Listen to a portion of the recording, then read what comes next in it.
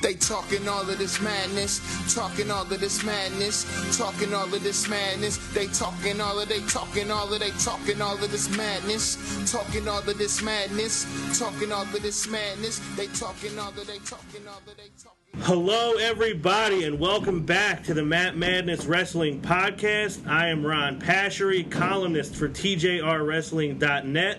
Here once again with my good friend, Mr. Sexy Punakana. You know you love then, it. Now, then, forever. Always.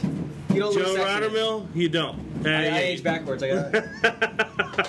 And I'm here with Mr. Wednesday Night Live, Alo, Aaron Lloyd, hailing this week from Lisbon, Portugal. It's good to have you guys on the show. Always. Yes. We're Matt Madness, the best wrestling podcast in the wrestling podcast business. Like to promote our unsanctioned episode that posted last week with Paul Carboni and good friend of the show, Joe Lafferty. It is on YouTube, it is on iTunes, it is on Stitcher and Podbean, as all the other shows are. But with that, we might as well get this one started. Also, Throwback Madness, No Mercy 2000. Yes, I did forget about that one. Throwback, yeah. See, we got a lot of content out this week. Yes, we did. I can still see the drool from Joe Lafferty and the camera from drooling with Ric Flair. Yeah, more content than usual this week. But we are, I believe, 8 or 9 days out from Hell in a Cell, the last Raw exclusive brand pay-per-view before Survivor Series. Mick Foley mentioned last week, or I guess earlier in the week, that the women's Hell in a Cell match would be main eventing the pay-per-view. I think he retracted on that. Then he edited the post and said, we're not sure which one's going to be the main event. So, I don't know what they're going to do. I feel like they deserve the main event for this match. It's in Sasha's hometown. Kind of historic, too. Yeah, the first Hell in a Cell match for the women. I don't see any reason why they wouldn't, especially now that he announced it. I feel like it's kind of a bad move to take it back. I don't think he was supposed to announce it. He kind of got yelled at, scolded.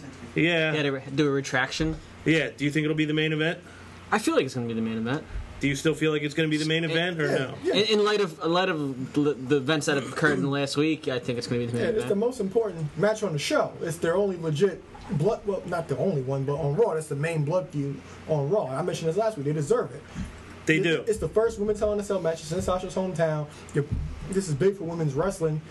Put them in the main spotlight. This isn't WrestleMania. It's not the Rumble. It's not SummerSlam. This is a B-level pay-per-view. You can allow them to main event the show. Yeah. Not to mention the match that would be main event if this one isn't. One of the guys in the match is only the third most important guy involved in the story. So I don't think the Rollins KO match should be the main event. I'll be very disappointed if that's the main event of the pay-per-view. But You never know. yeah, all we got this week from Sasha and Charlotte was their interviews with Lita. I did think it was cool that they did that they brought Lita into it, because obviously this is a historic moment for women's wrestling. Lita was, back there when wrestling was kind of quality for the women, so, she has a little insight on the... Yeah, that was probably the best it had been in WWE before now. Looks better than Cole. Yeah, it does. I thought Charlotte's interview was awesome. Charlotte did a good job staying in character. I thought Sasha's... The heel. Yeah, Sasha's was kind of just the same thing they make her say every week now. I'm happy to be here. I'm happy to be a champion. Yeah, I'm really getting tired of it. This is what I've always dreamed of. I'm here. Yeah, that's not a slight on her, but as creative, they need to come up with something better for her than just, this is my dream. I've wanted to do this since I was 10 years old. We get it. And that would have been the perfect storyline leading up to WrestleMania, which is what they did if she was going to win the championship then. It didn't happen. Now you're still telling that same story, 6 months later? So it's time for something new. Time to start being the boss. Yeah. So other than the interviews, we didn't get anything else. Neither one of them actually appeared live on the show. Good. I do think that this deserves a contract signing on Monday.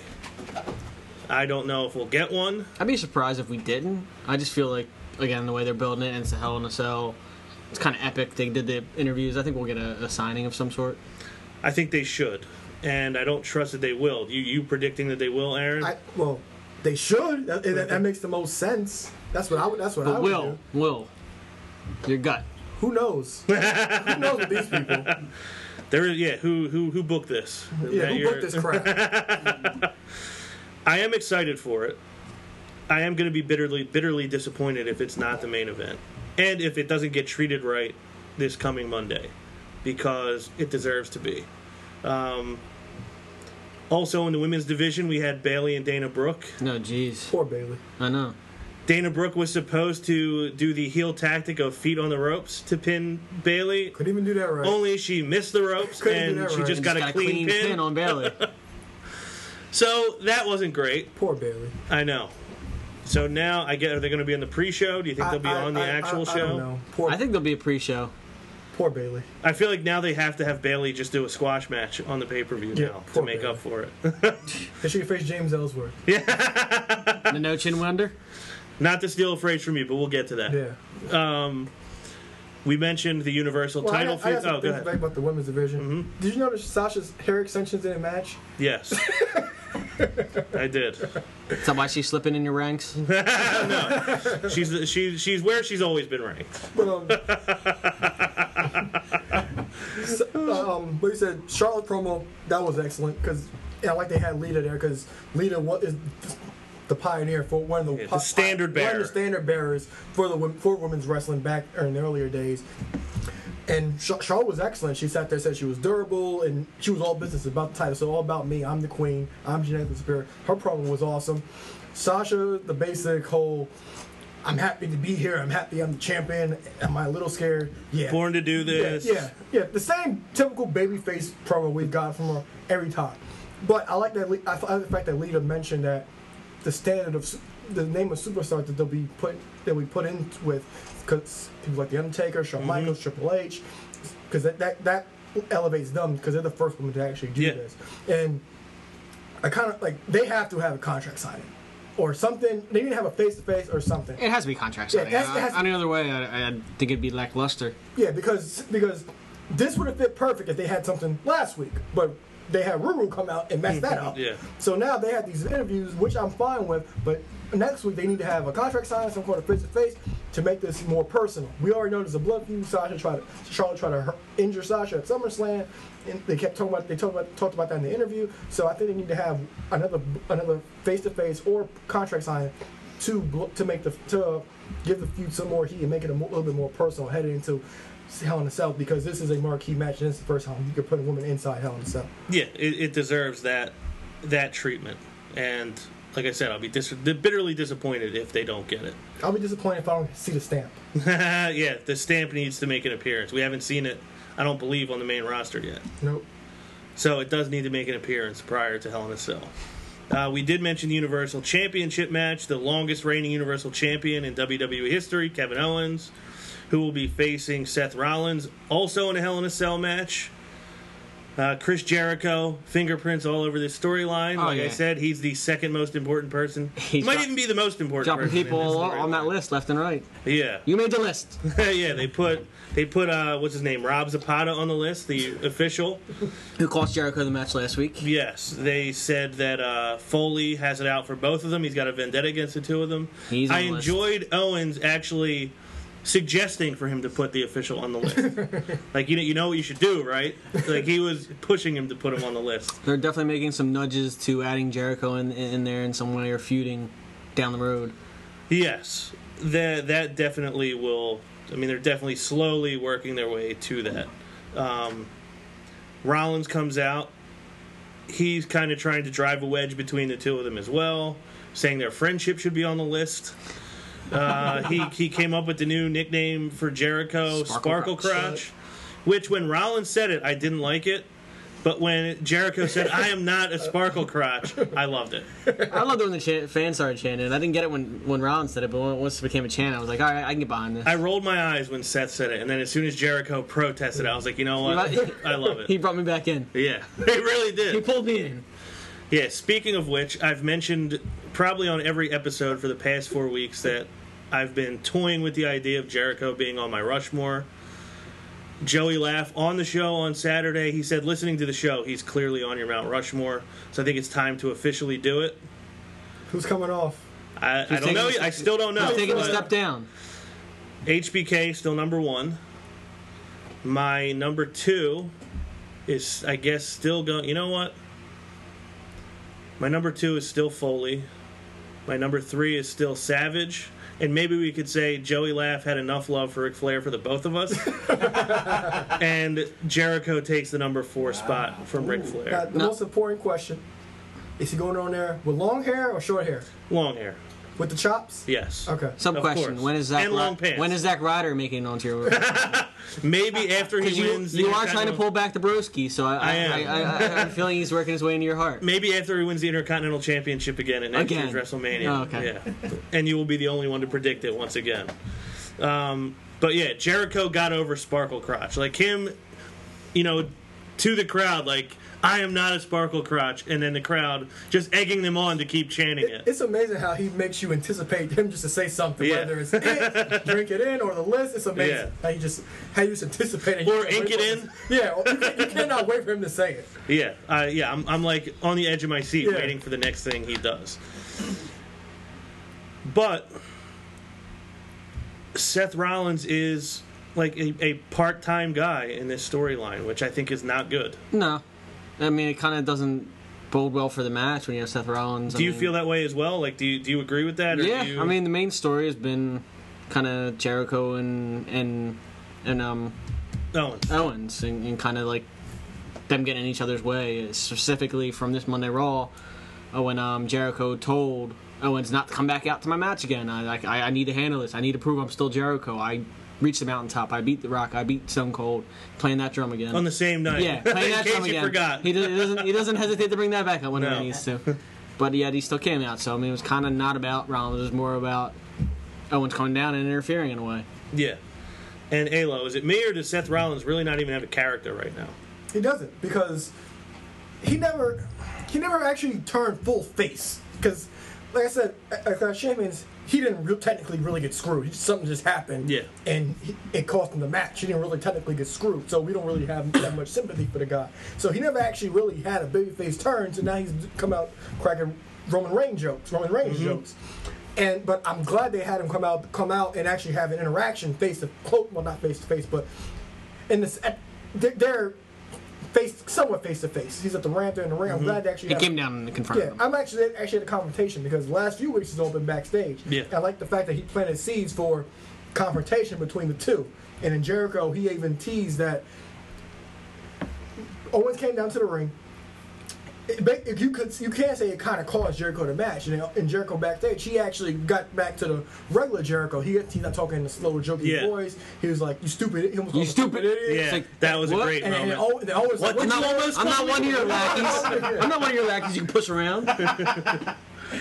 Yeah, but and then even before he sent it back, Jericho was waiting to him. Rollins was trying to cause tension, and Jericho said, "Look, we're still best friends. Yeah.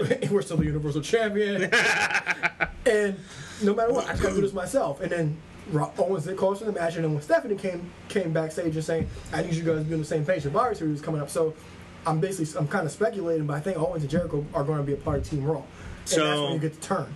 That was the next thing I was going to ask the two of you guys. Is there a chance that, I know we've talked before about how the storyline when Sami Zayn and Kevin Owens were both in each other's way. Everything they were trying to do, they were costing each other their matches. Do you think Jericho and Owens cost Raw the Survivor Series elimination match? And that's what ultimately leads to them having their own match? Or do you think they will be enemies by the time we get to Survivor Series? I think Owens may walk out on Jericho. Somehow, someway, I think he'll cost Jericho the match somehow, because that's how it's looking now, because Owens just keeps walking out on Jericho. So it seems to be Owens is going to do something like that and cost Jericho the match for Raw. What do you think, Joe? Yeah, I'm behind that too. I think it's like kind of like Owens is going to get in Jericho's way and kind of cost in some form or fashion and kind of drive that wedge even harder home, and it's just going to split. We're going to see kind of a feud. I'm kind of banking on Jericho initiating it this time. Yeah, I think he's going to initiate it, but I think he's going to get annoyed by something Owens does again and kind of like cost Owens. Yeah, but she did say we need you guys on the same team for this. So I think that's clear that they're going to be in that match. I love when she said that and Jericho's like, did ask you not to come down. like a kid, Yeah. like Another thing just is, got yelled at. Jericho's going to be the face in the situation. So the ultimate heel thing will be for Kevin Owens to cost the match, and you know what? Kevin Owens again for causing his brand the match. Yeah. Yeah, I'm looking forward to what they do with it. I like that they're taking their time because it's been talked about a lot that the Shield was broken up too soon. The Wyatt family probably broken up too soon. Would have been very easy for them to just rush this feud to start between these two guys. They've given us, a good run of us being able to enjoy the two of them on the same side. Now we've gotten to watch over the last couple weeks the seeds be planted for them turning on each other. So I like that they're taking their time to tell the story. It'll mean more when they finally get to it. And hopefully it ends with Jericho getting a Universal Championship match. Who do you think's going to be on Team Raw? I don't know. I mean, you would think it would have to be Owens and Jericho. You'd think Seth would have to be on there. He's their number 1 draft pick. It's 3 right there. Yeah, I don't know who else. I mean, I don't know what they're going to do. Cesaro, Sheamus. Well, it's tag teams. Tag teams. I know. That's what I'm saying. I don't know what they're going to do with Cesaro, Sheamus. Are they still going to be on a team after this? I think loss coming up in the tag team. I'm trying to think of who else is there that matters. match. I guess Reigns. I know Roman maybe. You got Reigns, yeah. Reigns and Rusev? Reigns and Ruru? Yeah, probably. You also have, I don't know if Finn will possibly be back by then. No, Finn's not going to be back. Finn's not supposed to be back until around February. February? Yeah. Yeah, I think Laugh was projecting him to win the Royal Rumble. I said that too. Which would be awesome. But yeah, I don't know if he'll be back healthy by then. Because I'm trying to debate, I don't think there'll be a Universal title match. I think one world title will be on the line. At Survivor Series? I think one. Now probably the WWE title. And then I know we'll get the mecca of Goldberg versus Brock Lesnar. So I can see Owens, Jericho, Roman, Rusev, and Seth too. But that one's up in the air too. Because what would Seth do? But I don't think Seth will have another singles match because the main match they're going to advertise is Brock and Goldberg. Yeah. Yeah, I don't know. I don't know what they're going to do. To me, they can do a lot of different 5. things. They can do a lot of different things from that point of view. It depends what their other secondary matches they're kind of pushing. Yeah, to me, it makes the most sense to have those 5 because those are the top 5 guys. They're the 5 guys in the hunt for the 2 titles, the 2 singles titles on the show. You'd assume pretty much every tag team on the roster is going to be in that tag team elimination match. Yeah, it's only 5. 5 or 6 on each show. Yeah, so the whole roster is going to be on Survivor Series, Yeah. I think. What is this, WrestleMania? Yeah, I guess it is. It's the new WrestleMania. It's the Thanksgiving WrestleMania. I'm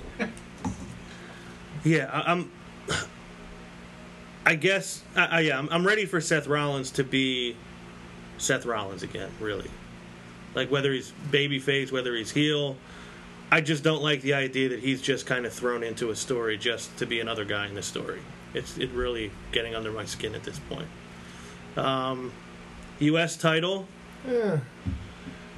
Joey? Yes. How are you feeling about the U.S. title picture with Roman Reigns and Rusev? I mean, I'm not in love with it, but I don't hate it.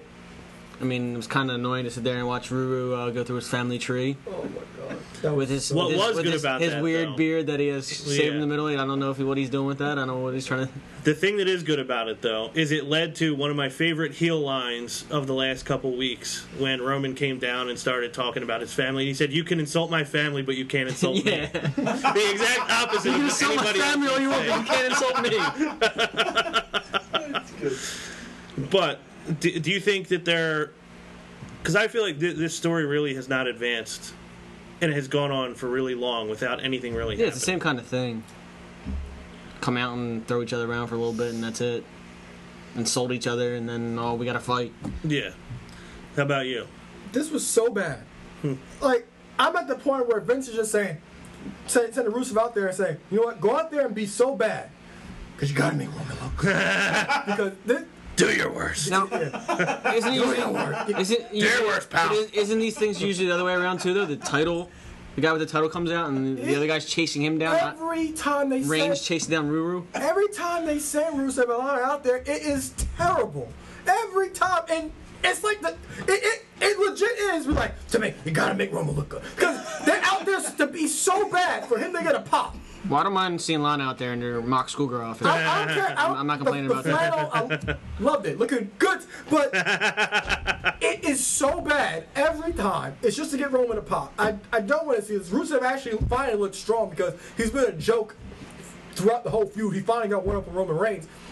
I don't even want to see this anymore because now He's showing his family tree, 700 Samoans. Was anyone else thinking his brother was adopted? So he didn't look at fit in the family lineage.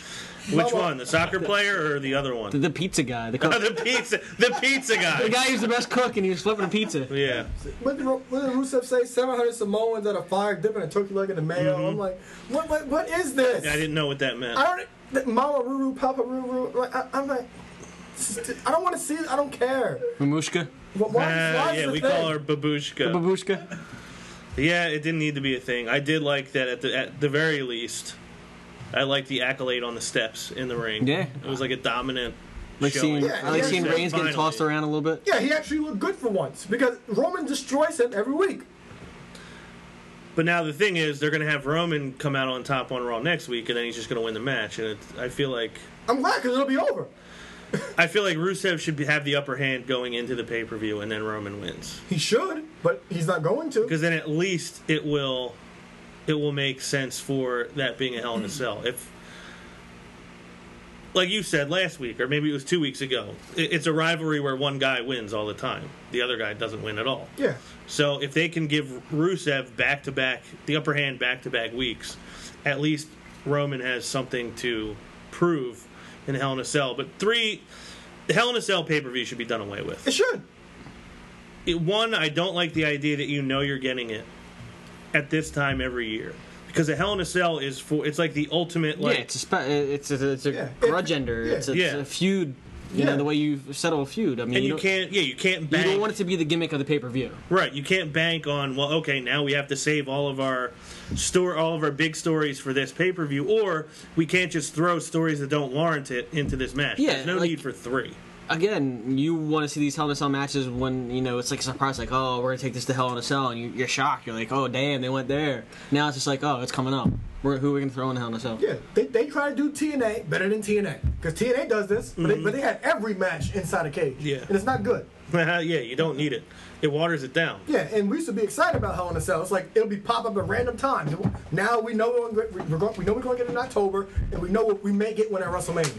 Yeah. Other than that, I used to be excited for Hell in a Cell. Anytime they bring up Hell in a Cell, I'm like, oh, okay, we're getting Hell in a Cell. It's been this long since we've seen Hell in a Cell. Now it's like, okay, every October.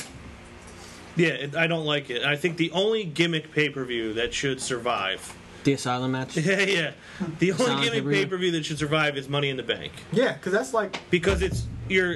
Well, I also don't like mind the idea I don't mind of- TLC. I hate TLC. I don't mind. See, I don't like it now because you can't do the things you did before. Yeah. Like, you can't go all out, and it's just... You're pushing a square peg into a round hole. Like, okay, we're going to have all these Extreme Rules matches or whatever. Extreme Rules is another one. Yeah, because You don't... Yeah, we can get away with all the other ones. well, like with TLC, it's stupid because you don't even get a tables match. I don't even see the point of a chairs match because you can't even hit nobody in the head with it. I don't see the point in that. You're going to get a ladder match and you're going to TLC match, which is basically a ladder match. It's pointless. Extreme Rules, I can deal with it because when it first started, they actually had Extreme Rules, different variations of Extreme Rules in every match, which was fine because there were different things. Like you see a Extreme Rules match, you see a strap match, you see a last man standing match. So you saw different variations of matches. Now it's just like, okay, we'll get 2 Extreme Rule matches, and that's why we call it Extreme Rule. I don't mind TLC. I can see it from your perspective, like, too much. I don't think they have to have the TLC pay-per-view be all that. I mean, they can have 2 TLC matches and so call it the TLC pay-per-view. Like the 2 main card, whatever the main feuds are, put them in TLC matches. I don't think the whole pay-per-view has to be TLC matches. Yeah, I don't think it has to be 1 table, 1 ladders, 1 chair. And another thing is, it's overburdened. You're overburdened with ladder matches throughout the year because you get TLC, which you're guaranteed to get at least 2 ladder matches. Then you have the Million Man March ladder match at WrestleMania, and then you got Money in the Bank, that's going to have 2 ladder matches now. So, and like you said, but I don't know which one you said. I said Money in the Bank Yeah, should that's stick. fine. Money in the Bank, definitely. Because it's for a purpose. Yeah, because people keep saying they want King of the Ring back, but Money in the Bank is kind of King of the Ring to me. Because you're carrying a briefcase that guarantees your contract, and you fit, and you're important, you actually have a label. And that adds a And story. usually gives you more than King of the Ring did. Yeah, winning the briefcase adds a story to your show. Now, granted, they burned through the Money in the Bank briefcase, I feel like, pretty quickly this year. Sheamus, I don't think, held it for that long. Yeah, they burned that story. Whereas Seth held it for, 7-8 months? Yes, Before Sheamus he had it used for it? 4 months. Okay. So you had Seth with the briefcase for most of the year. And it was like a story for the whole, most of the year. And then it cashed in on, obviously, the biggest moment of the year. but I think it adds a story for your show for the next few months that somebody can cash in at any time. Oh, no, it was this year. Dean Ambrose cashed it in immediately. Yeah. It's happened before, but it's like the longer haul, you forget about it. Because, like, even when Rollins cashed in, that was the last thing I was thinking about. I wouldn't think about Seth Rollins cashing in. Even when Dolph Ziggler cashed in, I wouldn't think about it. Even the first time. When Edge cashed in, I had no idea, but he said any time, any place, because that's the last thing in my head. And then cash in right after John Cena went through Elimination Chamber. Yeah, so I think that's the only gimmick pay-per-view that should stand the test of time. The other ones I think we could do away with. Hell in a Cell being, amongst the chief. Because how excited were we for the Hell in a Cell match between Shane and Taker at Mania? Because we weren't expecting a Hell in a Cell match. So I think you leave it to let them organically happen and don't stage it the same time every year. It's just kind of stupid for me. Cruiserweights actually got a little bit of storyline this week. They had a backstage segment. So you didn't like it? What didn't you like about it? Nothing. Brian Kendrick should be the Cruiserweight champion.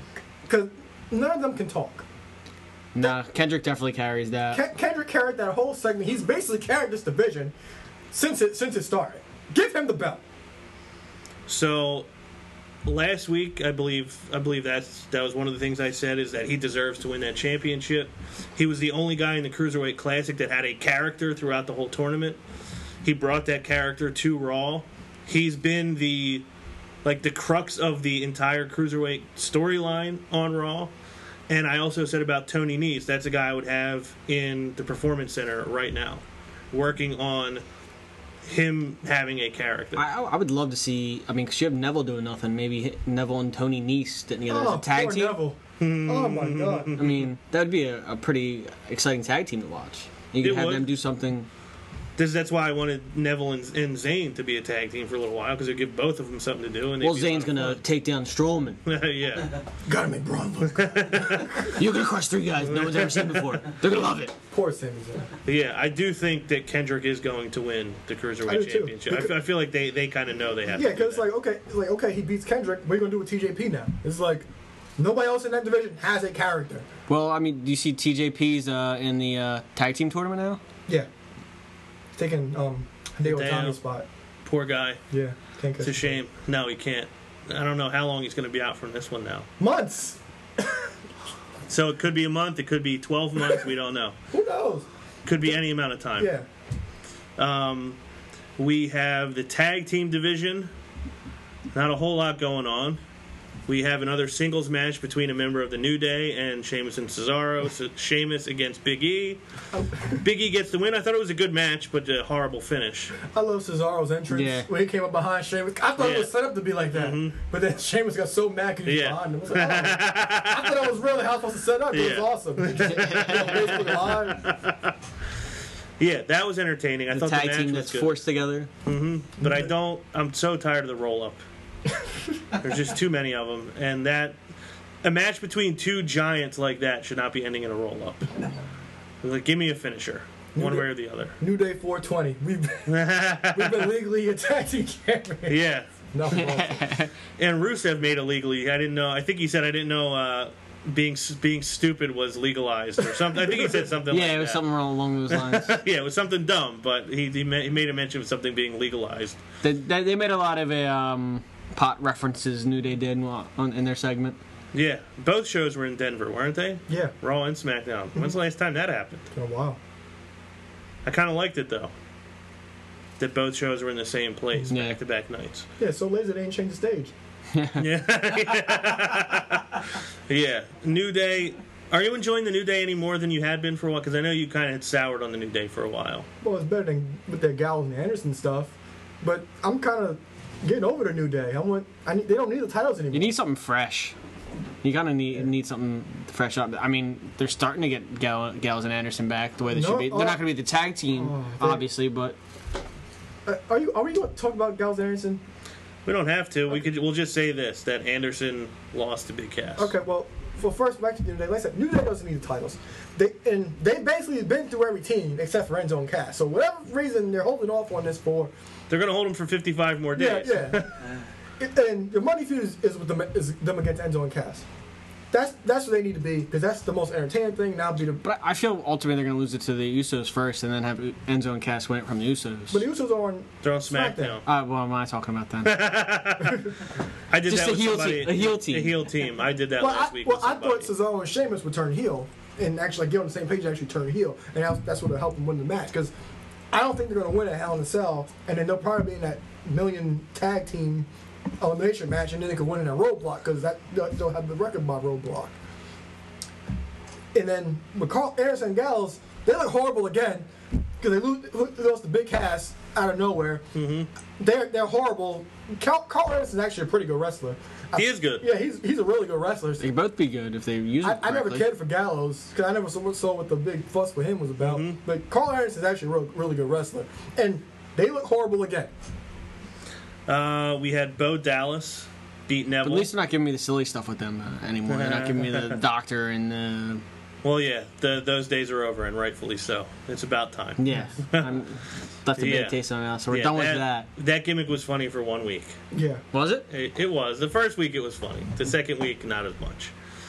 But Bo Dallas gets a win over Neville. Bo Dallas has been very dark these last few weeks, leading to a question from Joe Lafferty. He wonders if Big E, well, basically he said that Vince has had a little person for a son at one point. There was another example that he used of something ridiculous that was, Vince has killed himself on TV before, and he wasn't really dead. He thinks, is it possible for Bo Dallas to end up being Sister Abigail? Oh my God, no. Not in this day and I age. sure as hell hope not. Not that he would be a woman, not that he would be, transgender or anything like that, but somehow he ends up being Sister Abigail? Sister Abigail. That is very bizarre. Yeah, it's very twisted. You gotta twisted thoughts to think that well. It sounds ridiculous, but the way he's acting would actually fit perfectly with Bray Wyatt. It would, but I don't think that's where they're going with this. My opinion. I would I mean, like to see it. I did see Mae Young give birth to a hand before, exactly. so anything is possible. Yeah, never say never. Do you think Bo ends up being with Bray at some point? Like being with Bray, Like or being with Bray. being on his side? Okay. Being with his brother. Yeah. Yeah. I don't know.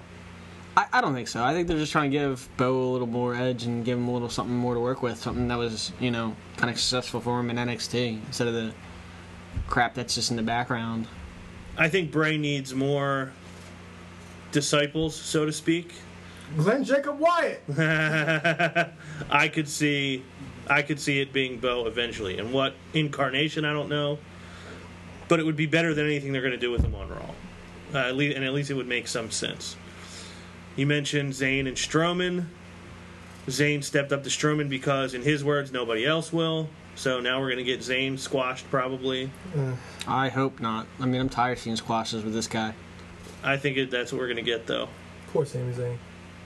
Can we just stop bringing out Do you hope jobbers? it's not a squash, or do you think it's not going to be a squash? I hope it's not a squash. What about you? I don't Or know. are you resigned to the fact that it is a squash? I know what it's going. It's not going to be a squash. He'll get some offense in, but I already know what it's going to lead to. It's going to be lead to Sami Zayn getting fed to Braun Strowman. Yeah. I mean, I'm hoping Zayn could just kind of get him over, get the match over at least, because I know that's where we're heading, but I'm hoping it could be a quality match, not just this Braun Strowman's invincible thing. Yeah. We've already seen him in the ring with the Wyatts. He wasn't that impressive. I don't know why now he's so invincible. It's just that he's huge. That's Yeah. really it. And Vince loves that. The one guy, though, the guy with the crazy hair and the beard that was in that match with Strowman is from the promotion that Russo is working for now. Oh. I forget his name. I wish I remembered. He's actually pretty decent. But that because I saw him, I was like, I know that guy. And I was like, oh, yeah, I saw him on The Business of the Business with Vince Russo. So, little Vince Russo shout out in his home state of Colorado, where he lives now. On SmackDown, too. We'll get to that. Last thing to mention from Raw. I avoided mentioning it last week because there's nobody who is more anti-Goldberg than me. It's the pain in your face. I could. There may be some people who are as anti-Goldberg as me, but nobody is more anti-Goldberg. I think he does not care about pro wrestling. I think to him it was nothing more than a paycheck. I thought his whole gimmick was an entrance. I hated the fact it was just like, oh, you're big with a shaved head and a goatee, so get out there and you're awesome. He was awful in the ring. He ended Bret Hart's career. I didn't find him entertaining in the least. And I think he's talked a lot of trash on the business of pro wrestling since he left. I also posed a question to him on Twitter when he criticized CM Punk for getting a spot on the main card of his UFC fight, saying people who worked for it should have been there. And I posed a question to him on Twitter, so does that mean I'll never have to see you on a WWE pay-per-view? And he said nope. So I thought, okay, good. But now he will be taking a spot from somebody. He lied to you. He lied to me. He made it personal. And he came out, and I didn't care. I was like, whatever. I almost didn't watch it, but I knew, okay, it's going to be the closing segment. I have to watch it. We're probably going to have to talk about it. I will say this, though. I actually enjoyed that segment. It was a good segment. I liked that. This is one of the things I like to say about wrestling. Like, people go away, they come back, and you appreciate the people who are coming back. You haven't seen them in a while. It's a very interesting business. And the crowd, while I think the crowd was doing what they thought they were supposed to do, the Goldberg chants, I don't think all those people there love Goldberg. I think it's just like, oh, yeah, we're going to do this because it's the thing we're supposed to do. Huh? Or no Goldberg. Right. To me, that was... The fans was very fabricated. But he got out there, and it looked like he was excited to be there. It looked like he was, like, emotional being out there. There was emotion in his face, definitely. He cut, I thought, a great promo. And the fact that he did it for saying, you know, my wife has never gotten to see me do this. My son has never gotten to see me do this. He said, you know, I used to get to come out here every week and play a superhero for kids all over the world. That, to me, that I thought meant something. It looked like it meant something to him. That it really is what this business is all about. So I was like, huh, I think maybe he appreciated the fact that he got to come back. Maybe he feels differently about things now. Second time around, he's kind of seeing it from a different light. Yeah, I love that he brought his kid out of the crowd. I love that he picked that one kid up and put him on his shoulder for a second. He hugged all those kids. To me, it looked like he was thrilled to be there. This meant a lot to him. I still think that match is going to be horrible, and I don't want to see it. I think it's going to be a squash. But that moment, I thought Brock was... Lesnar, unentertaining match, like he's been putting on for the past, I don't know how many months now. Yeah. I thought that moment, though, was very moving, and it warranted the final spot on what I thought was a pretty weak episode of Raw. So that's everything I'm going to say about Goldberg. Which one of you wants to go first on your thoughts on Goldberg? Go, Joey. Go ahead. You go ahead, Joey. Go ahead. I mean, I don't know what else to say. I'm not truly looking forward to the match. I do like seeing Goldberg come back. His speech was pretty good. You know, not only are you next, but you're last. Yeah. It's kind of put an exclamation point on it. I'm just hoping, for hope's sake, that this just isn't Brock Lesnar beating an old legend down kind of match. I'm just hoping that's not what we're going to see. I think it's going to be a decisive victory by Lesnar, but I think you'll see Goldberg do some Goldberg stuff. Will you? I think so. I don't know, because we saw Randy Orton he not didn't do much Randy Orton stuff. Not doing much Randy Orton stuff, and he got knocked out. True. What about you, Alo? All right, well, first thing in my notes, Goldberg loves the babies. The babies. Babies. And, like we said, the most exciting thing about Goldberg is usually his entrance, and he was blown up right after that. Mm-hmm. He was. It was like Shane when he did his first he did a towel when he got to the ring and everything. It was awesome. It was just hilarious. And another thing is, the Dirt Sheets will probably pick this up soon, but apparently Hulk Hogan is alive in WWE again. Oh, yeah. Well, was he mentioned? I don't even remember. In the video packages leading showing Goldberg's highlights, they said you're right. Hollywood Hogan. And, I fast-forwarded through all those. Okay. So, that'll be coming to a dirt sheet near you. Okay. Yeah, I heard that. He could be back or he could not be. Yeah. You're learning. There you go. I thought maybe you were talking about the guy in the crowd that was dressed like Hollywood Hogan.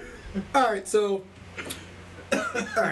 we all know that WrestleMania 20 match was horrible. That's probably one of the worst matches I've ever seen in my life. It's up there with Hogan Warrior and Halloween. It was a Halloween Havoc. Yeah. It's up there with the Flash paper. Halloween Havoc 98. Yeah, it's up there. So, but Goldberg is basically doing this for his kid, and we know that. And this was like a genuine promo. Yeah. But my thing is just like, okay, we know this match is going to be good. Nobody wants to see it because we know when we first started the show, we were fans of Brock, and now look at us. We're like same thing over and over. Yeah, nobody wants to see it. Nobody wants to see it. It's just we know what we're going to get. We're going to get suplex after suplex after suplex, and the fact that Goldberg was gassed before he even got to the ring, what makes you think this match is going to be any close to being better than that? WWE, I gotta give it to them. They did a hell of a job chopping that match up to make it actually look good. Yeah. Yeah. Because I told my brother, he texted Babyface, the returning Babyface. Well, it's like during the NFL draft, they make every prospect look like an all-pro. Exactly. Exactly. They showed Trent Richardson actually scoring They, touchdowns. they cut it. They cut it in an interesting way to make it look like, oh wow, this could be actually pretty good. Yeah, so we know Goldberg. We know he's not in ring shape. He never was a great in-ring worker. We know Brock just doesn't care anymore. I don't know what this is going to look like. Heyman promo, I thought he was excellent. Yeah, that was the best part. Probably Yeah, him was It's probably. the only part worth watching, really. Heyman's promo was excellent, but my problem is Heyman even hammered it down. This was 12 years ago. And that's my point. Exactly 12 years ago. This match is overdue. I don't think I want to see it. And the casual fans, I mentioned this last week about Bray Wyatt. About how if you're not good at one thing, something that you're good at can overcompensate it. Goldberg wasn't a great worker, but he had tons of charisma. So that sold Goldberg. And if you have the company behind you, that can push you to the moon. And that's what happened with Goldberg. The only thing WCW did right was Goldberg. And I got another point from someone. So listen to the question. Okay, is this from who I think it's from? And I quote, "The perfect 20 and the reigning defending European champion might have some disdain for Goldberg. But as a pro wrestling fan, neither of my co-hosts can say Goldberg's segment wasn't a feel-good moment. Either way, am I the only one hoping this isn't a one-off shown by the two-time world champion? Co-host, ringleader, two-time health and wellness offender, Fly, a.k.a. Aaron's best friend." Well, I think I did answer that already. I did say that it was a great moment. It was the best moment on the show on Monday. And that's going to be the high point of Goldberg's return to WWE. I think it's all downhill from that. He did send me a picture of Goldberg. It said, "Look at you in the ring." So I don't know which one I am, Goldberg or the Big Show, but The beard, the Big Show, the goatee Goldberg. yeah, okay, I can live with that. Also, he's going to get the crap boot out of him in Toronto because they hate him there because he ended Brett's Brett. career. So they want I it's didn't think going to be about that. kind of like Batista, where they wanted to have him win the Rumble, and the crowd was going to exalt him for he's going to be the next champion, and they hated it. And I think that's what's going to happen in Toronto at Survivor Series to Goldberg. I didn't even think about Yeah, that. Very quiet match. I'm almost positive that the crowd is not going to be behind Goldberg. And now, Goldberg. yeah, the ratings went up this week. So now all of a sudden, I hope Vince is not going to get himself all invested in Goldberg at this point. Like, oh, I got a gold mine. Yeah, Yeah, and another thing, people actually have fond memories of Goldberg because they make these video packages. They make anybody look good. So these Yeah. kids are like, "Oh, I heard about Goldberg," and they show them one of these highlights. Oh, he was actually good. But these casual fans and younger kids, they don't know anything about in ring work. They just they like who wins, who looks most interesting, who looks the most interesting, who's been champion. That's all they look. Who looks bad. yeah. I know one person who doesn't have feel good memories of Goldberg, but we can get to that another time. Who's that? We could reveal that on next week's show. Ah, Who that the is. big reveal. Tune Yeah. in next week. Yeah, if Same you haven't bad already time, figured same it out. bad channel. At least we leave them with a cliffhanger. Yeah, right. First cliffhanger. On to SmackDown Live, also in Denver. We had AJ Styles.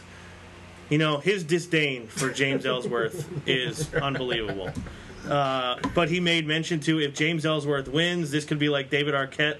winning the David, WWE. Oh, yeah. bro, Definitely a direct shot at Vince Russo in his hometown of Denver, Colorado. loved it. I mean, I knew you loved it. You This were the could be first the worst person thing. I thought of when And he said he it. made a reference to that. I was loving that. Yeah, I loved that Dean just assumed he was the referee again. Like, not even a question about it, just wearing the official shirt. Then he listed a bunch of things that he could do, and he said, "Yeah, I'll do that." Yeah. Do what? Yeah, see, Ambrose has been at his best during this story. And I loved Ellsworth's interview in the locker room. The fact that he got all choked up and started crying, saying I could tell my grandkids I had a match for the WWE World The Chemist Wonder? Championship. Yeah, I thought it was great. I love how disgusted JBL is by James He Ellsworth. hates him so much. He hates him so much. I loved... I got to give credit where credit's due. I know that's like a mantra of yours. I got to give David a ton of credit for when he put him in the chin lock and David Otunga said he slipped right out of it, I was almost on the floor laughing at that. And even Ellsworth like touched his chin, like, I don't have a chin. The chin lock's not going to work. It's not effective on me. And then when he hit the super kick on AJ and he called it the no chin music, I was laughing out loud for that too. That was awesome. And I think some people probably have been critical of this match, and I get why. But to me, James Ellsworth, okay, you were one of them. You can put me on that list. All right. James Ellsworth is a guy who, I don't know if I mentioned this on the show last week or if I mentioned it with on Unsanctioned. I know I've mentioned this in my articles about House of Hardcore. A lot of people view wrestling as what you see on Monday and Tuesday night. But there is so much more than that. All these guys who are doing small shows all over the country, all over the world, just making some money doing it. You know, a lot of them probably even have a full-time job and are doing it on the side. James Ellsworth is a guy who's been doing it for 14 years, runs his own promotion in Maryland. For whatever reason, I guess because of how he looks, he was the first, enhancement talent to come back. For whatever reason, he caught on with the crowd. Memes were all over social media about this guy. They brought him back. People went crazy.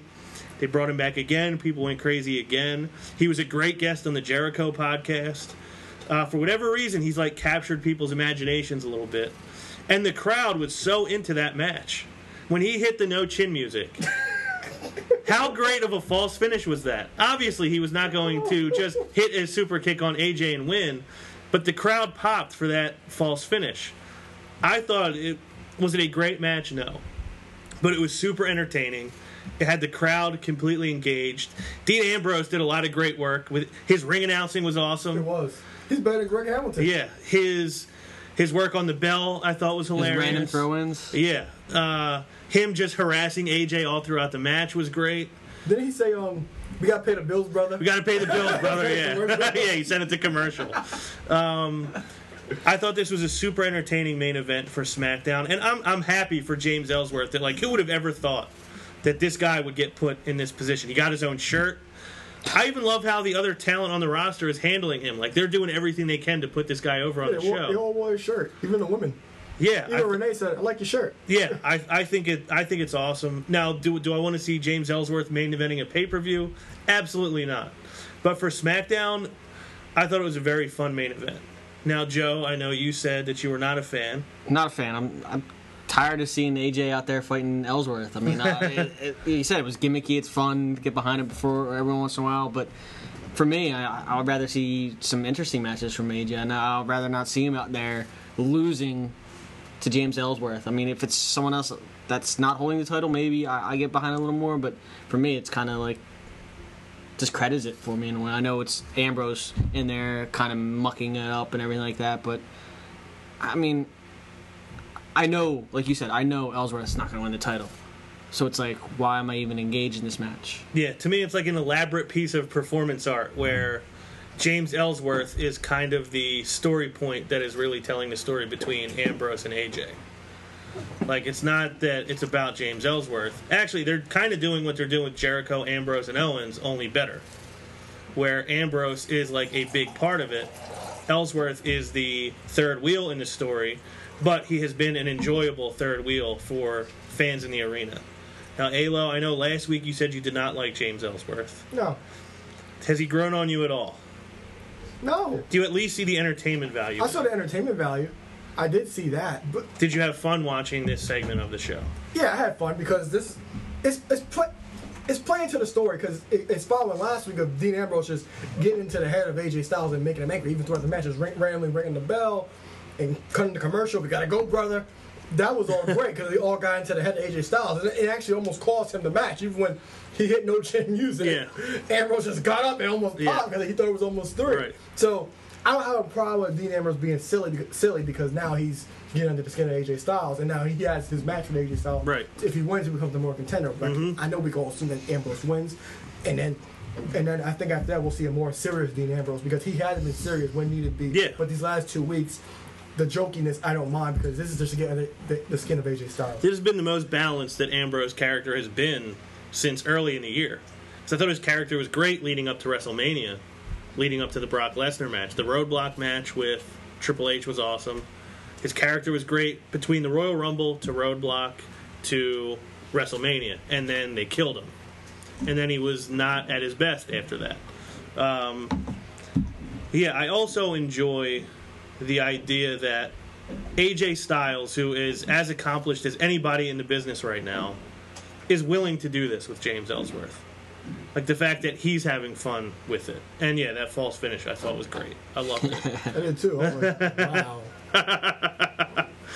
And that he's just so disgusted with James Ellsworth. I even loved when They were Ambrose, BFFs the week before, yeah, and now he hates him. they were.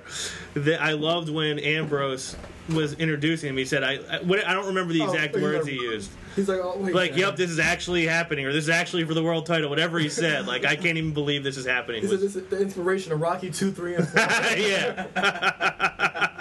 And then he kept throwing him, AJ kept throwing him out the ring. He said, he don't deserve to be here. And then Ambrose was throwing back. Yeah. And I'll give James Ellsworth credit. He takes one hell of an entertaining beating. Yeah. Just rolling around the ring, can barely hold his own weight up. I think it's hysterical. And I'm going to enjoy every second of it before it's over, because I'd imagine it's going to be over pretty soon. I can't imagine it lasts too much longer. And I know at least, well, I guess two of us, or two of you, are going to be happy when it is over. Yeah. I didn't think this was a great episode of SmackDown either, to be honest. I think this was like the worst week for both shows combined since the brand split. Usually at least one has been pretty good. Mm-hmm. The Intercontinental Championship is now on Dolph Ziggler. They had a 6-man tag between Ziggler and the tag champions, Rhino and Slater, against The Miz with the Spirit Squad. Now, the Spirit Squad is something I'm ready to be off my TV. Oh, my God. They're so bad. They're so bad. Why is it still a thing? They won the match, so you don't get a title shot now. Yeah. So this is a thing. Why is it a thing? I don't know, but it is. Oh, my God. What if they win? Oh, my God. They have other talented tag team on that roster Where's that they can Tyler use instead Breeze? of yeah. Yeah, Breezango has been American Alpha was criminally... even on the show. I know, but the Spirit Squad... They're giving Spirit Squad time. The way I remember the Spirit Squad is they were never anything. They were always annoying. There was never anything good about them. No. So I don't get why two of them are back and they're being put in a prominent position. It's really stupid. Story to play off Dolph Ziggler, I mean, but it is stupid. It's really annoying. They're apologizing to Kenny Dykstra for burying him. Okay. Well, the apology tour can end now. Yeah. I think they've said they're sorry enough. Anything either one of you has to say about this match or this story? I forgot Rhino and Slater were the tag team champions again. But they did go back to their roots a bit with that box promo before the match started. He said, why they helped him say, I got kids, they need a role model. And Rhino was like, I hate male cheerleaders. Yeah. That was good. Anything you want to add to this? Is there anything that needs to be said about it? I don't think there's much that needs to be said. I mean, the Intercontinental title was interesting, and you throw things like this in there, it's... Yeah, there was not even progression between Miz and Ziggler at all. Not at all. It was just a time filler. It was really all essentially, yeah. Nothing behind it. Yeah, so on to something better, the women's division on SmackDown. I thought Alexa Bliss and Naomi had a really good SmackDown match. Yeah, it was a really good match. They got 10 minutes. I thought both of them looked really good in the match. They both got... You could have conceivably seen either one being able to win this match. Right? Yeah, one a little more than the other, you're right. I think Alexa Bliss is so great, though. That interview after the match was awesome. She's doing some great work. That was awesome. She's in my top 3 now. Yeah? Yeah. Who's 1 and 2? Charlotte and Sasha. Okay. Rightfully so. Yeah. Her interview after the match was great. I thought the finish to the match could have been a little better. But it was a good match overall, and it kind of... Yeah, she won with her finisher. They gave them time to tell the story in the match. Alexa got her win back, and I think she's in a very good position for her title shot on November 7th or 8th, whenever that is. They're pushing Naomi pretty hard, too. I'm saying she's obviously the most talented athlete in the division. I love the springboard crossbody she did was great. I thought it was a good match. I thought it was good for both women. Something you want to say, A-Lo? That promo, I watched that like 20 times after I couldn't wait for it to go on YouTube. I was like, that was awesome. The way she sold it with her face, because her facial expressions are awesome. Angel didn't get jealous. You watching that promo 20 times? No, she doesn't know about, I tell you, I keep that. She doesn't know about Alexa Bliss. I'm sure she checks the levels of the lotion.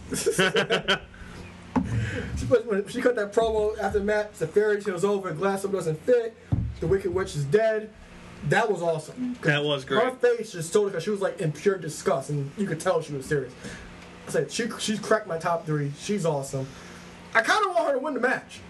I actually think, I'm glad you said that, because that was my next point. I actually think that she's in a better position going into this match now than she was the first time. It almost worked in her favor that match got canceled. Yeah. Because it's given her a little bit more of a boost as a character. So, I'm looking forward. I was really looking forward to this match. And they kind of 3 weeks rebounded ago. from her losing in the last pay-per-view to Naomi, so they rebounded there too. Like you said, set her up a little better. Yeah, I'm looking forward to that match even more. Another women's storyline is getting pushed forward. Carmella and Nikki Bella. I love that promo too.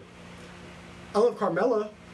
Well, yeah, but I love that it's another thing where they're using real life. Yeah. To push a storyline, like her getting all over her about being John Cena's girlfriend.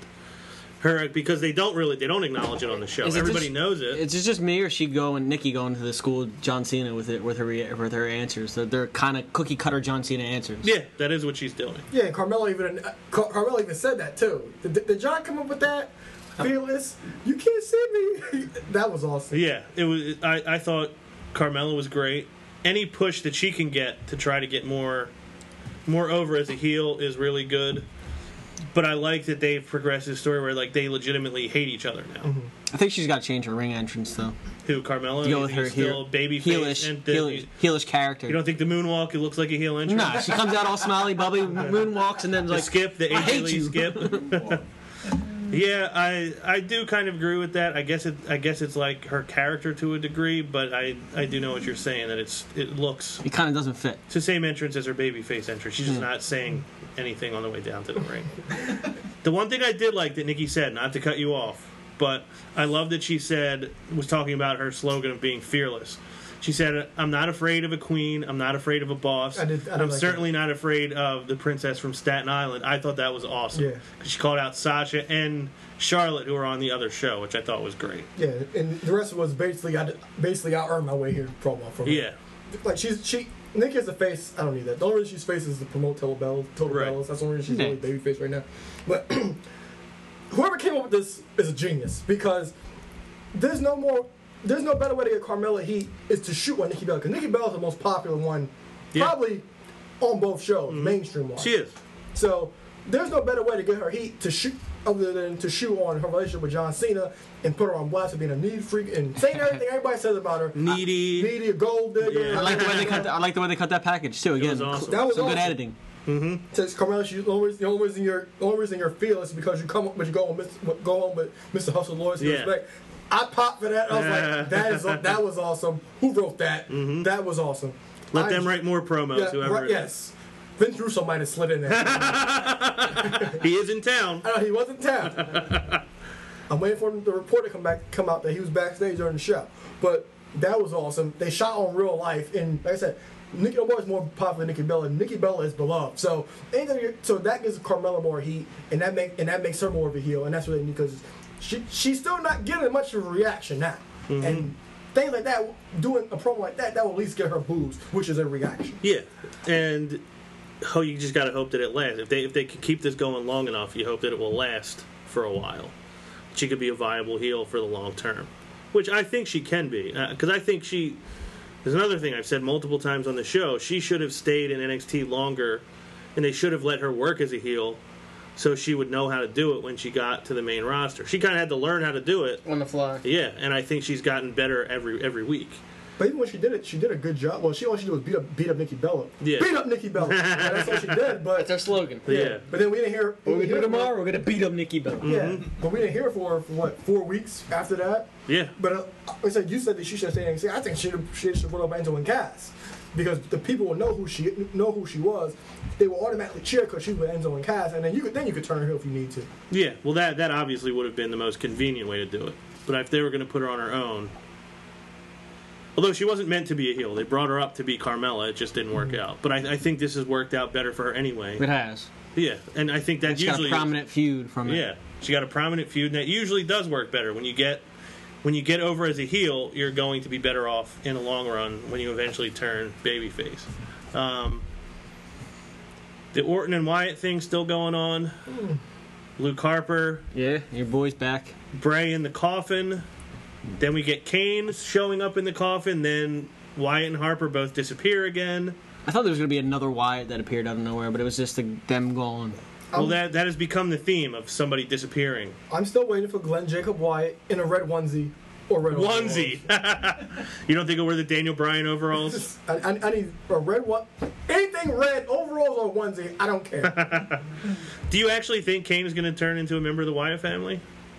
He's been too much a part of this To not? for him not to do for him not to do something important. What about you? Could you see that? Would you like to see it? I don't know. I don't think so. Because I've seen him go corporate Kane to regular Kane to Wyatt's. It's just all over the place. I'd like to see him something fresh. I like to book him Bray to his character still for 2 weeks for once. Yeah. Like even his promo in the coffin says he's gonna take Orton on a journey. He comes out in the coffin with people carrying him in the sheet mask. That was awesome. We haven't seen caskets in the longest time. The only person who did that was the Undertaker. So it's kind of fresh, and we never seen Bray Wyatt do it. Anytime we see Bray Wyatt, he's either pacing back and forth or in his rocking chair. Well, this was something I wrote about, I think, 2 or 3 weeks ago, that it's time for them to actually unleash Bray Wyatt as the new face of fear. If that's what they're going to keep calling him, let him actually do it. Roll with it. And I was making comparisons to what The Undertaker was. Obviously, I don't think he's going to ever touch what The Undertaker was. Nobody will. But there's a lot of things, a lot of aspects to The Undertaker that they could probably do with Bray Wyatt. Yeah. And rehash him out with Bray Wyatt. Yeah, maybe this is a way that they're actually going to finally do it. Is I guess they're going to have a casket match. There's no reason to have the coffin if that's not what they're going to do. So hopefully that's what they do. I'm glad to see Harper back still. Hopefully he gets to talk a little more. I know Alo's ready for him to start the Harper family. Yes. But you're right. I do think that they are booking Bray to his character more now. And I just hope that they allow it to continue and not just kill it again like they always seem to do. Do you feel that Kane's going to kind of go that way? I never really thought about it until Aaron brought it up, but I could see it now that he said it. I think I was focusing more on the idea that maybe Bo Dallas would end up in the mix. But I think it could be interesting if they broke. Do you think it would be interesting if they did that with Kane or no? Yeah, because if he's been a part of it for 2 weeks. Like, I can understand if he didn't show up last night. I'll be like, okay, that's done. But he's showed up, so he's been a part of this for a reason. Well, yeah, since he's No not Mercy, doing right? anything. Yeah. That was No Mercy. He had the match with Bray. When did he have the match with Backlash? That's right. I have one more thing. Mm-hmm. I got some heat from the Lowdown Lloyd, no relation. Okay, You know how I feel about Bray Wyatt. I do. So he argued with me, and I'd like to know, Joey, how do you feel about Bray Wyatt in the ring? He's not super. I can agree with that. Okay, because he I'm not going to say argue. He gave me his point of saying how Bray's good in the ring, and I gave him my point. But Bray Wyatt, all he does is 2 moves. All he does is fall on you. He does Sister Abigail, and he walks around the ring. Yeah. That's it. The spider walk. Yeah, like He's an interesting character that carries him a long way. But I mean, his matches aren't like nothing dynamic. Yeah, he's in character, 100% in the ring. Like he's walking around being methodical and all, but he doesn't do anything. Like I've seen Bray Wyatt matches in person, and I fell asleep almost every time. Well, his offense is a lot of body weight stuff. You know, the senton. He'll fall on you and he'll Sister Abigail, and that's it. But like I don't know if theatrics is the right word. Like you're saying, he's in character. Holding onto the turnbuckle and leaning over backwards. The spider walk. Yeah. There are things that he does that make up for that. Yeah. Like and he doesn't. He's good enough for like what he is. Yeah. Like he doesn't have to be out there being. Trying to think of a good example. He doesn't have to be out there being like as good as Kane was in the ring in his heyday or anything like that. He's good enough to have matches with the right opponents, and his character can be good enough that his matches almost won't necessarily even matter so much. Like that's not going to be what people care about as much as. Yeah. And I understand. Yeah, and that's what I was trying to explain because like I was also explaining. I explained to a few people actually that back to the redeeming quality. If you're not good at one thing, then you're good at other things. For example, some of the people that people refer to as legends or in the Hall of Fame or big names in the business weren't always the best in-ring workers. For example, Hogan, Warrior, and I hate Kevin Nash just as much as Joe Lafferty. Yeah. Because he had a ton of charisma though, but he wasn't good in the ring. Like with Kevin Nash in WWE, I was like, this is it. This is what. Yeah. And this is a young Ayla. This is a young Ayla talking to Capri Suns. And I'm like, Capri Suns. And I'm like, this is it. I wasn't even entertained then. But the redeem, if you have charisma or you're going to mic or you're entertaining, as long as you have an entertaining quality, that can cover up if you're not the best in-ring worker, because nobody's looking at that. They're looking at you as a whole, and that in your in-ring, especially to a casual fan, it's going to cover that up. Right. Yeah, and I agree with that. Like Bray Wyatt, yeah, he's not the best technical wrestler, but it's not even a technical wrestler. It's just the fact that he doesn't, like, when people say a damn good Bray Wyatt match, I can only name really one, really, because nothing goes on. It's just there. It's like, what's the one match you're going to with say? Daniel Bryan. See, I liked his Hell in a Cell with Roman. That was fine too, but the thing is, he's been there with everybody, and then there's not really many, or I probably can't even name 5 redeemable matches that this guy's ever had. I liked his matches with Dean too, but again, that could be a lot of it just that I just like Bray. I enjoy watching Bray Wyatt. Yeah, and then because he won every time. But another thing is, I don't see anything new. It's like Roman. You see new things at Roman all the time. Like he brought in the Razor's Edge powerbomb, the whole roll up flip powerbomb. Yeah. He brought it. You see new things out of him, but you don't see nothing new from Bray Wyatt. It's the same thing. I'm gonna follow you, give you a walk around the ring in a circle, give you a rest hold, and it's just out again.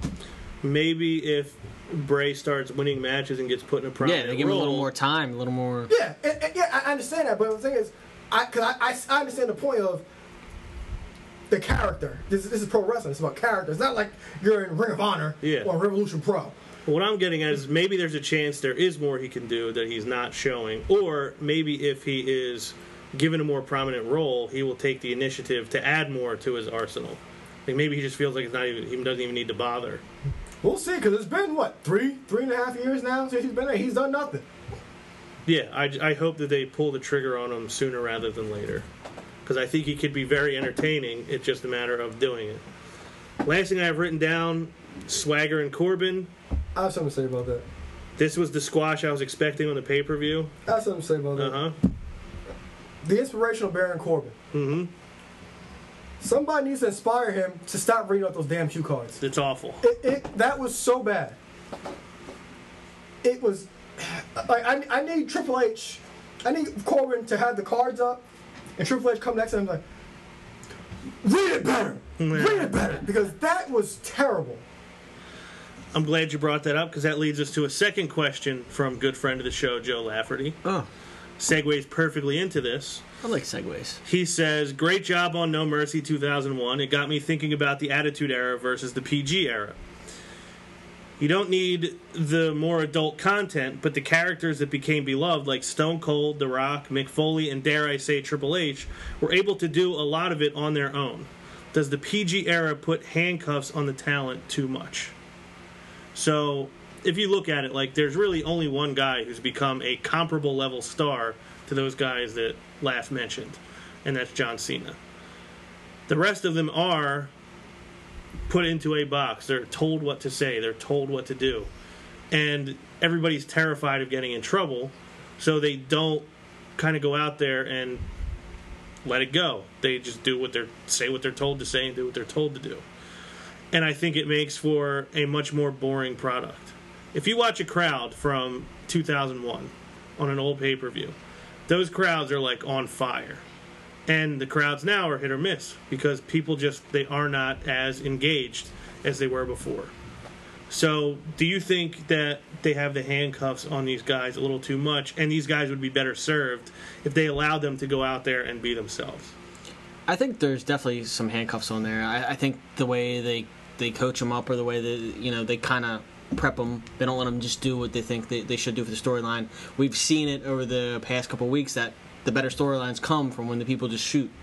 They're given the ability to go a little off script.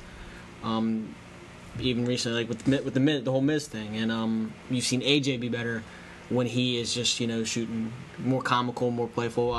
Overall, though, I think most people are handcuffed. Most people are afraid to step over that line, and it kind of restricts where they're going, and it kind of makes it for more boring product at times. Yeah. What about you, Alo? Well, back then, the company wasn't publicly traded, Right. correct? Okay. Yeah, that's all Vince cares about now. Yeah, so he cared about his shareholders. So he can't. And then the day and age is like, you say something wrong, it's on social media. You're getting bashed at some website. So he can't do certain things like HLA. That would get destroyed nowadays. Oh yeah. You can't do anything. He's so worried that anything he's playing it safe, so nothing becomes clickbait. Yeah, he specifically said he wasn't talking about stuff like that. I Like understand HLA and playing that it stuff. safe, but too safe. There's also a too Yeah, safe. his It kinda thought gets is to- more on the characters were better, more developed, more interesting. Oh yeah, because they could go out and be themselves and not just be told everything to do. yeah, because one, they had competition, so it's like now he trusted these guys. Like, okay, do what you gotta do. But now, since these guys are being scripted, it's like most of them are like on eggshells. I don't want to say that; they might get me in trouble. Mm-hmm. And like, but some of these guys are given opportunity to do that. Like Kevin Owens, when he goes out, he's awesome. When Rollins goes out at times, he's awesome. Cena, he does the the baby face promo, but when he's given opportunity, he does the good as well. Mm-hmm. But another thing is, I just think the Raw might just be too long. Well, that's without question. Yeah, so that also played into a factor into the product because like, okay, they're drained, sitting through a 4-hour show because you got superstar before you there. Yeah, and they're trying to fill slots with people that aren't. Yeah, really filled. everything is filled. Like you fill with so much bad before you like. Okay, show might start good, but then you fill with a bunch of bad, and you might get something good. Back in the Attitude Era, you didn't have to worry about that. You had a lot of great storylines that kind of took you through a good show, so it was easy to stay more electric as a crowd. Exactly, and you're not able to care about anybody because everybody, it's like 50-50 booking every other week, or you send a jobber out there. That's not going to get anybody invested into the show. No, I agree with that. That's something I've been harping on a lot as well, is that I hate seeing somebody reading a promo, and I hate the idea that these writers are deciding who these people are. Like, it's one thing if a Vince Russo sits down with somebody, learns who you are, and helps you do this stuff. It's another thing for some writer who's on a team of 30 or however many there are, who's just basically saying, okay, Dean Ambrose, this is who you are. Go be that. Bray Wyatt, this is who you are. Go do that. Roman Reigns, this is who you are. Go do that. It comes off as very inauthentic. And one of the things Paul said on the show that was released on Saturday is that WWE has become very homogenized, which was a great word for it. Because it is. It's like everything's just like very bland. They're not doing anything very exciting or interesting. The only thing that's getting us through it is we just happen to really like some of these guys. And sometimes they get a diamond in the rough, but it's very rare and far and in between these days. Yeah. And another thing is, it's like, this is why we fell in love with these guys in NXT. It's like, how are you telling Sami Zayn that he's not the underdog from the underground? How are you telling Sasha Banks she's not the boss? Let these guys be their characters, because I understand that everybody watches NXT so it doesn't carry over, but carry that character over so it could be that and they can get the same kind of reaction Right. from the WWE audience. Yeah. I couldn't agree more. So hopefully someday they actually do kind of take the chains off these guys a little bit, because it really does make for a less interesting, less entertaining product. And with the amount of product we're getting now, please make it more entertaining. Like, don't make me have to labor my way through, 6-7 hours a week, sometimes 10 hours a week. Well, it feels good not previewing or reviewing a pay-per-view this week. Yeah. And that I bet should it tell does. you everything you need to know about the state of the product right now, is that we're happy that it's not a pay-per-view week, whether we're coming out of one or going into one. That's almost shameful to say. It is, but it's too much. NXT, we have the Dusty Rhodes Classic moving on.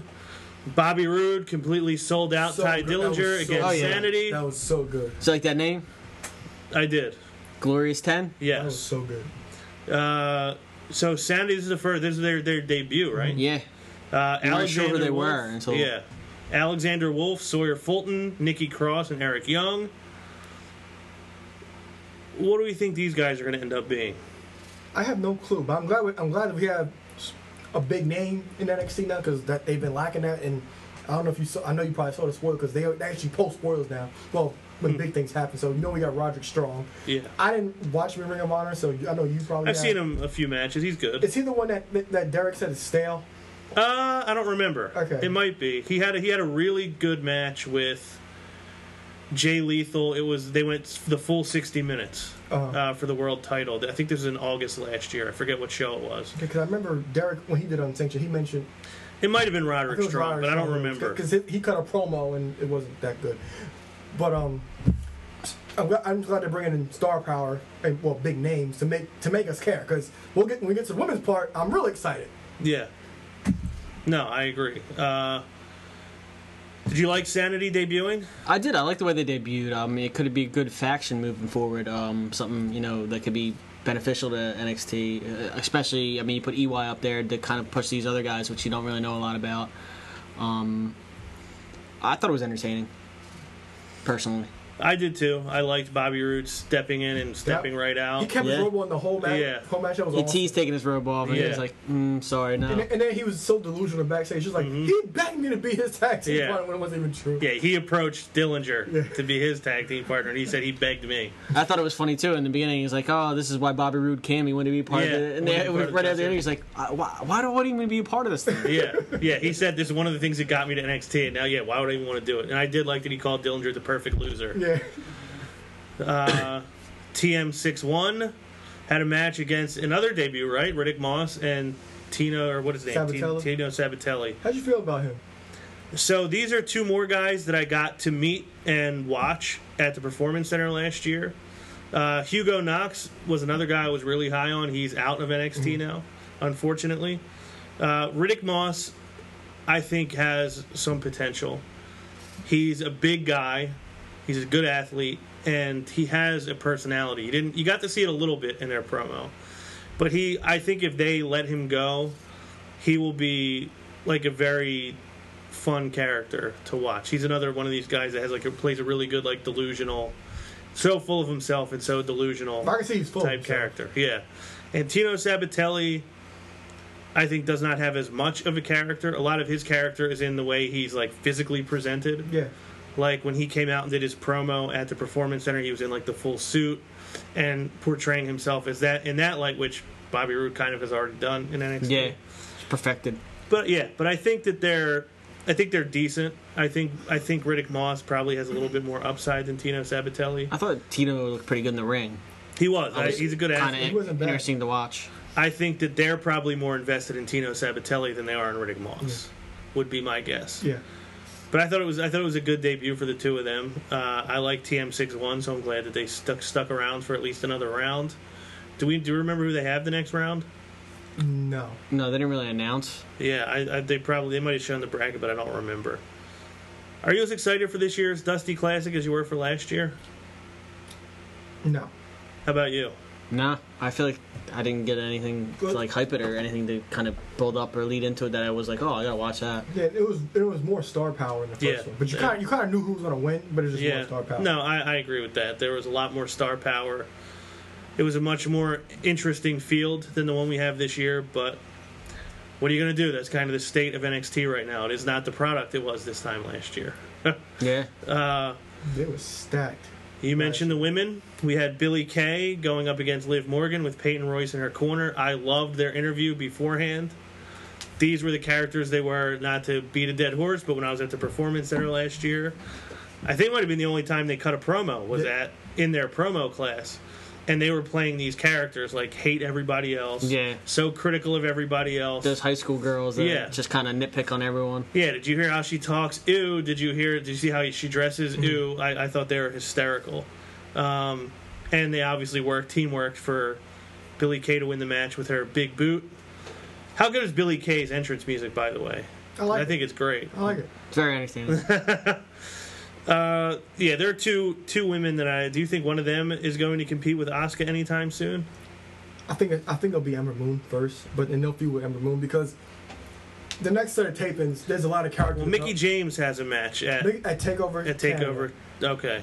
Which I cannot wait for. I'll get to that after I talk about this, but the next set of tapings is actually character development between the whole women's division coming up. Well, that's good to hear. Yeah, because they said this is the first time we actually see, the first time on NXT that we saw them have a backstage promo. Like Yeah. We saw them walk past Liv Morgan and actually laugh, but this first time we actually got some character development. This is the first time I actually kind of heard Peyton voice even speak.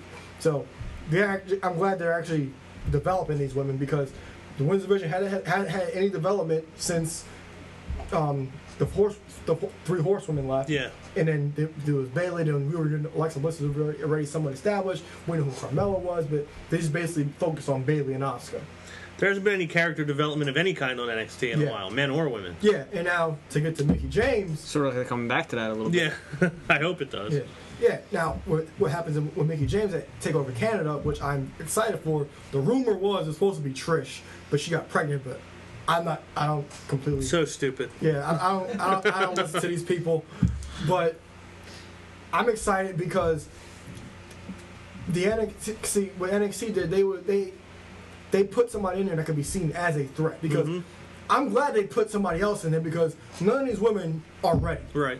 They're not built up to be that. Like, we've only seen Ember Moon, 2 or 3 times since TakeOver Brooklyn. So they actually put somebody who's viable and actually has a history in WWE. But people know. And people know who was a former... To face to help build up the other one. The other people. Yeah, a former multiple time champion. So this could delay the money match with Ember Moon and Asuka for whenever the next TakeOver after TakeOver Canada is. And this is kind of going back to the roots of NXT, because in NXT, when it first came on the network, and a little before they even went on Hulu, you saw a lot of these older guys come back, or main roster guys go down on NXT and work with the NXT talent. Yeah. And you saw RVD there, the Big Show was there when it was before it got televised on the network. It was Punk was down there working with Seth Rollins. Those things like that, they elevated the show and elevated the talent and actually gave those guys characters. And you see what it's done for the cat. Yeah, it made him look important. Like, Right. Neville had matches with RVD, and those matches were awesome. That elevated Neville already. So things like that will help actually build some character development between NXT. Even Too Cool at TakeOver Arrival, they fought the Ascension for the NXT tag titles. So bringing in former names and main roster guys, that can actually elevate NXT to what it was now. Yeah, I think that's true also. And True. yeah, I do hope that over the course of the next 6 months, NXT does really invest in actually growing that talent and not focusing so much on Poaching. putting established people out there. Like, that's kind of what the promotion has become, is like, you have Nakamura, you have Samoa Joe, you have Bobby Roode, you have Austin Aries, and you obviously have to put these guys in a prominent position. But when that happens, it's kind of something I said about Roman Reigns. Like, he needs reps getting out there and talking to get better. These younger kids, they need to be out there. They need to be put in these positions to improve. That's the whole point of NXT, is to get the next group of people ready. And if you're focused solely on people from outside promotions who people know, you're not allowing those younger people to grow. And it kind of defeats the whole purpose of their development. It's almost like now they have to make a new developmental program, because NXT is like almost like an indie promotion. Start another one. Yeah, that's almost like would have to happen. Biggest story on NXT last week: Blake versus Murphy. Murphy's actually good. He is. Yeah, he looked really good. He did. He was some high flying maneuvers that I liked, and He did, and I think Tom Phillips even said, "Where has this been?" But that's not actually the biggest story. The biggest story is Samoa Joe came out and took the two of them out, called out William Regal again, saying, "Give me Nakamura or give me back my title." And we got the return of Nakamura with the neck brace, That was an awesome shot. which he dramatically took off. yeah, you didn't know. Pretty epic brawl between the two of them. They got pulled apart by Yeah, I security. like that you had Nakamura actually knocking out some of the security. taking out That the was like- security guards. Ken Shaw on a security guard. Spilled out onto the ramp, spilled backstage. I thought it was a great way to close the show, get you excited for, well, the episode that has just aired tonight, which we didn't get a chance to see. Yeah, a little bit of it. But I'm really excited to see Nakamura and Samoa Joe again, because I think they can put on a better match than they did Yeah, definitely. at TakeOver I know they Brooklyn. can. I'm fully expecting it to be a better match. And it's good to see the champion on the show Yeah. as well. 'Cause what had it been, 3-4 weeks the last time we saw The him? thing about NXT, these guys just disappear, and then you never know when or if they're coming back. Yeah, I thought it was a great segment. I think Samoa Joe has been awesome. The fact that he's been trying to take out the roster, the fact that he's been trying to push William Regal to give him his rematch. I'll be happy to see it when it does happen. Anything else from NXT? Anybody else feel should be mentioned? Good job. Any thoughts? It was a better job, definitely. Getting better. Yeah. Do we have any? No spoilers. Getting better. Do we have any more questions? Yeah, we got a few. We got a question from Donovan the Lord, Lloyd, no relation. Who I'm going to catch more heat with after my Bray Wyatt comments. Mm-hmm. Oh, you just buried him. You John Cena'd him. Thank you. All right, he asks, do you think Charlotte will win at Hell in a Cell due to her pay-per-view streak? I don't think so. I could see her winning, but I just think that I don't want to see them just going back and forth with the title between these two. Like, Charlotte doesn't already need her third championship reign. I think you gave it back to Sasha, 4 weeks ago? Let her hold on to it for a little bit. It's her hometown. And them building up that pay-per-view win streak is a good way to make Sasha's win at Hell in a Cell more meaningful, because she's the one that broke that 12 pay-per-view championship match winning streak. So I think Sasha will win, and I think that streak can just be used as like another kind of plot point to make her win matter more. How about you, Joe? No, I don't think Charlotte's going to win the title. I mean, I understand the streak and everything like that, but I think it would just be foolish to, again, like you said, seesaw the title back and forth. And it would be kind of patterned in a way to have Charlotte win it at a pay-per-view, then Sasha win it on Raw, and then back and forth like that. I think you need some staying power here to kind of build Sasha up. Yeah. Charlotte doesn't need it right now. No, I agree. How about you? Yeah, I agree, because they built this up for the past few months now. Every month she's had a singles match for the title, and 12's long enough. They keep playing off, and even now Charlotte's even acknowledging it. So you can't, like I said, you don't want to play hot potato with the title, and then if Charlotte does win, then you have to have another match. So which will probably be just another TV show. Yeah, Hell in a Cell is supposed to be the end all be all. So I think Sasha ends up winning at Hell in a Cell. We'll get into that next week too. And here's another question: is top 5 wrestlers outside of WWE you like to see be there? Okay, so I'm not good at thinking of these lists off the top of my head. I always draw a blank. I couldn't. So I wrote them down, and I cheated on a couple. So number 1, Jay Lethal. Okay. He's my favorite guy outside of WWE, so that's the guy I want to see most. Tommy End, I want to see. He's in there. He is in there now? He's in the Performance Center. Oh, damn. Okay, so all right, so I got one wish already. Kurt Angle, who has been in WWE, but I want to see him back. He's on my list. Cody Rhodes. And Drew Galloway. Oh, you're a fan now. Yeah. Oh. Talk about waste of talent. I know. Joey? I mean, couldn't really think of this offhand like that. I'd have to do some research, kind of, because, like you said, they're picking up people you don't even know if they have picked up. Like, I would love to see Kurt Angle back in there. That'd be great. I loved Morrison, old Eminem. I'd like to see him probably back in the promotion. Adam Morrison? Yeah. Well, there Adam have Morrison been from Gonzaga. rumors. Gonzaga. There's been rumors. I wouldn't mind seeing Lashley back on. But, I mean, I don't have a huge amount of names that I can just pick out without doing a little research. Yeah. All right, well, Ron, the 3 new people at the Performance Center was Tommy End, Big Damo. Have you heard Okay. of him? Never And, heard of him, no. Mary Dobson, she was Ring of Honor. Have you heard of her? No. Okay. Well, those are 3 big names that have signed, and they're at the Performance Center now. Okay. And so my list is Kurt Angle, The Addiction, Frankie Kazarian, and Christopher Daniels. They need tag teams. Who else was it? Who else was on the list? The list. Jericho's You just list. made the list. You made the list. God, I just had Ricochet. Ah, that's a good one. I forgot about him. Yeah. And Goldberg. Adam Cole. Tony Nese would have been Yeah. on my list if he didn't already make it. Yeah, how could I forget Adam Cole? It's a good list. And we have another question from the babyface Ron Lloyd. He's back. Yes, he was from one of my exotic islands. All right, he says, what is your perspective on the significance of Sasha and Charlotte main eventing Hell in a Cell? What are your expectations for women's wrestling going forward after a match of this magnitude? How often can women be the main event?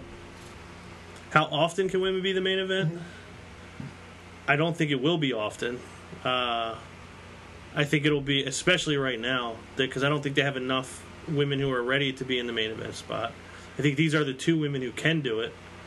And we don't even know officially if they are the main event. I think for the time being, I think if it's once a year, that's pretty good. Best case scenario, maybe 3-4 times a year. But I just don't see WWE pushing many women as a top draw for the company like that over some of the people they've already invested in. So I think it'll happen from time to time. I don't think it'll be often. Joseph? I think it's a very significant match, first off, because, I mean, again... Oh, was that part of the question? I'm Yeah, sorry. a Hell in the Cell It's very match. significant. A Hell in the Cell match for the title. I mean, these women have a lot to live up to being, a kind of what it hopefully will be a main event. Yeah. The final. And, I mean, it's going to be a great match. I mean, I'm really looking forward to it. It's probably the match I'm looking forward to most on the card right now. That being said, I don't know how often it would be the main event. I mean, it all depends on what they do storyline, because we've seen WWE kind of shoot themselves in the foot before, where we got excited for the women's division, and they kind of pushed it in the back burner. Now they're coming back up with it. So, again, it depends how much storyline and time they give to these people. We're seeing a lot more women's matches go, like we talked about a Naomi match and the Bliss match. That was a great match. We could see more of that. They could definitely have more main event caliber matches down the road. Yeah, I agree with that. How about you, Alo? All right, well, the significance and how often it can main event, I'm going to answer that in one question. It's very significant because this is, if it does main event, I believe it will. This is like a test. So, Vince is going to look at the buy rates and hit the new network subscription and the pay-per-view stuff. And if it doesn't sell, he's going to blame it on them. Like he does everybody else. He's going to blame it on them. So they have to build this up. So the significance is high because if it doesn't do well, they're not going to do this again. But women's wrestling moving forward, I think it's at a high level because just the thought of them even putting this, if it is the main event, it shows how far women's wrestling has come. Because it's main event in Raw less than a handful of times, and now you're talking about possibly main event in the pay-per-view. So it is very important. Yeah, it definitely is very important. And hopefully it goes over well. Hopefully nobody gets hurt. We saw those rumors that, I don't know how true they were, that Charlotte wanted to do a moonsault off the cell. Per Shane. And Vince said no. Thank God he said no. Yeah, I just hope nobody gets hurt. And I hope they put on a good match. And hopefully people tune into it. You think you see color? If you're going to see if you see color in a women's match, it will be this match. I would guess that Vince does not want color. And if any two women were going to take, if any two women, well, you might see it that way. If any two women were going to take it upon themselves to get color, it would be these two women in this match. Because you know who Charlotte Daddy is. Yep, I can see her with the red, the red blonde hair. Yeah, in the way Sasha bumps. Woo! Yeah, I wouldn't be surprised. Yeah, I think it's more likely that we'll see it unintentionally than intentionally, but I also wouldn't put it past either one of them to just do it on their own, go into business for themselves on that. Who told them that? I don't know. Do we have another question? No, that's it for tonight. So that's everything? All right, so that is the show for this evening. We have a week off from a pay-per-view. I'm sure most of you out there are just as happy as we are about that. If you're not, I really have to question your sanity. Eric Young? Yeah.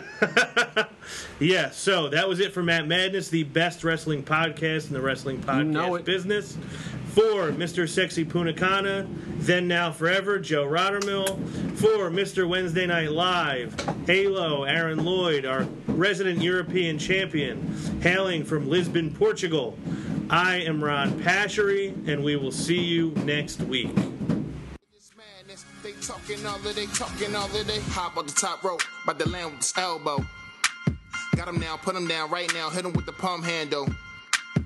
Tuning up the band, y'all don't understand. Fist of Superman, it's a SummerSlam. Here we go again. Fans marking man, I hate my balls. Shut the Vince McMahon, it ain't safe to land off the cell. Fans love it, ain't hard to tell. Talking madness, awesome. Well, what I'm cooking, man, y'all all can smell.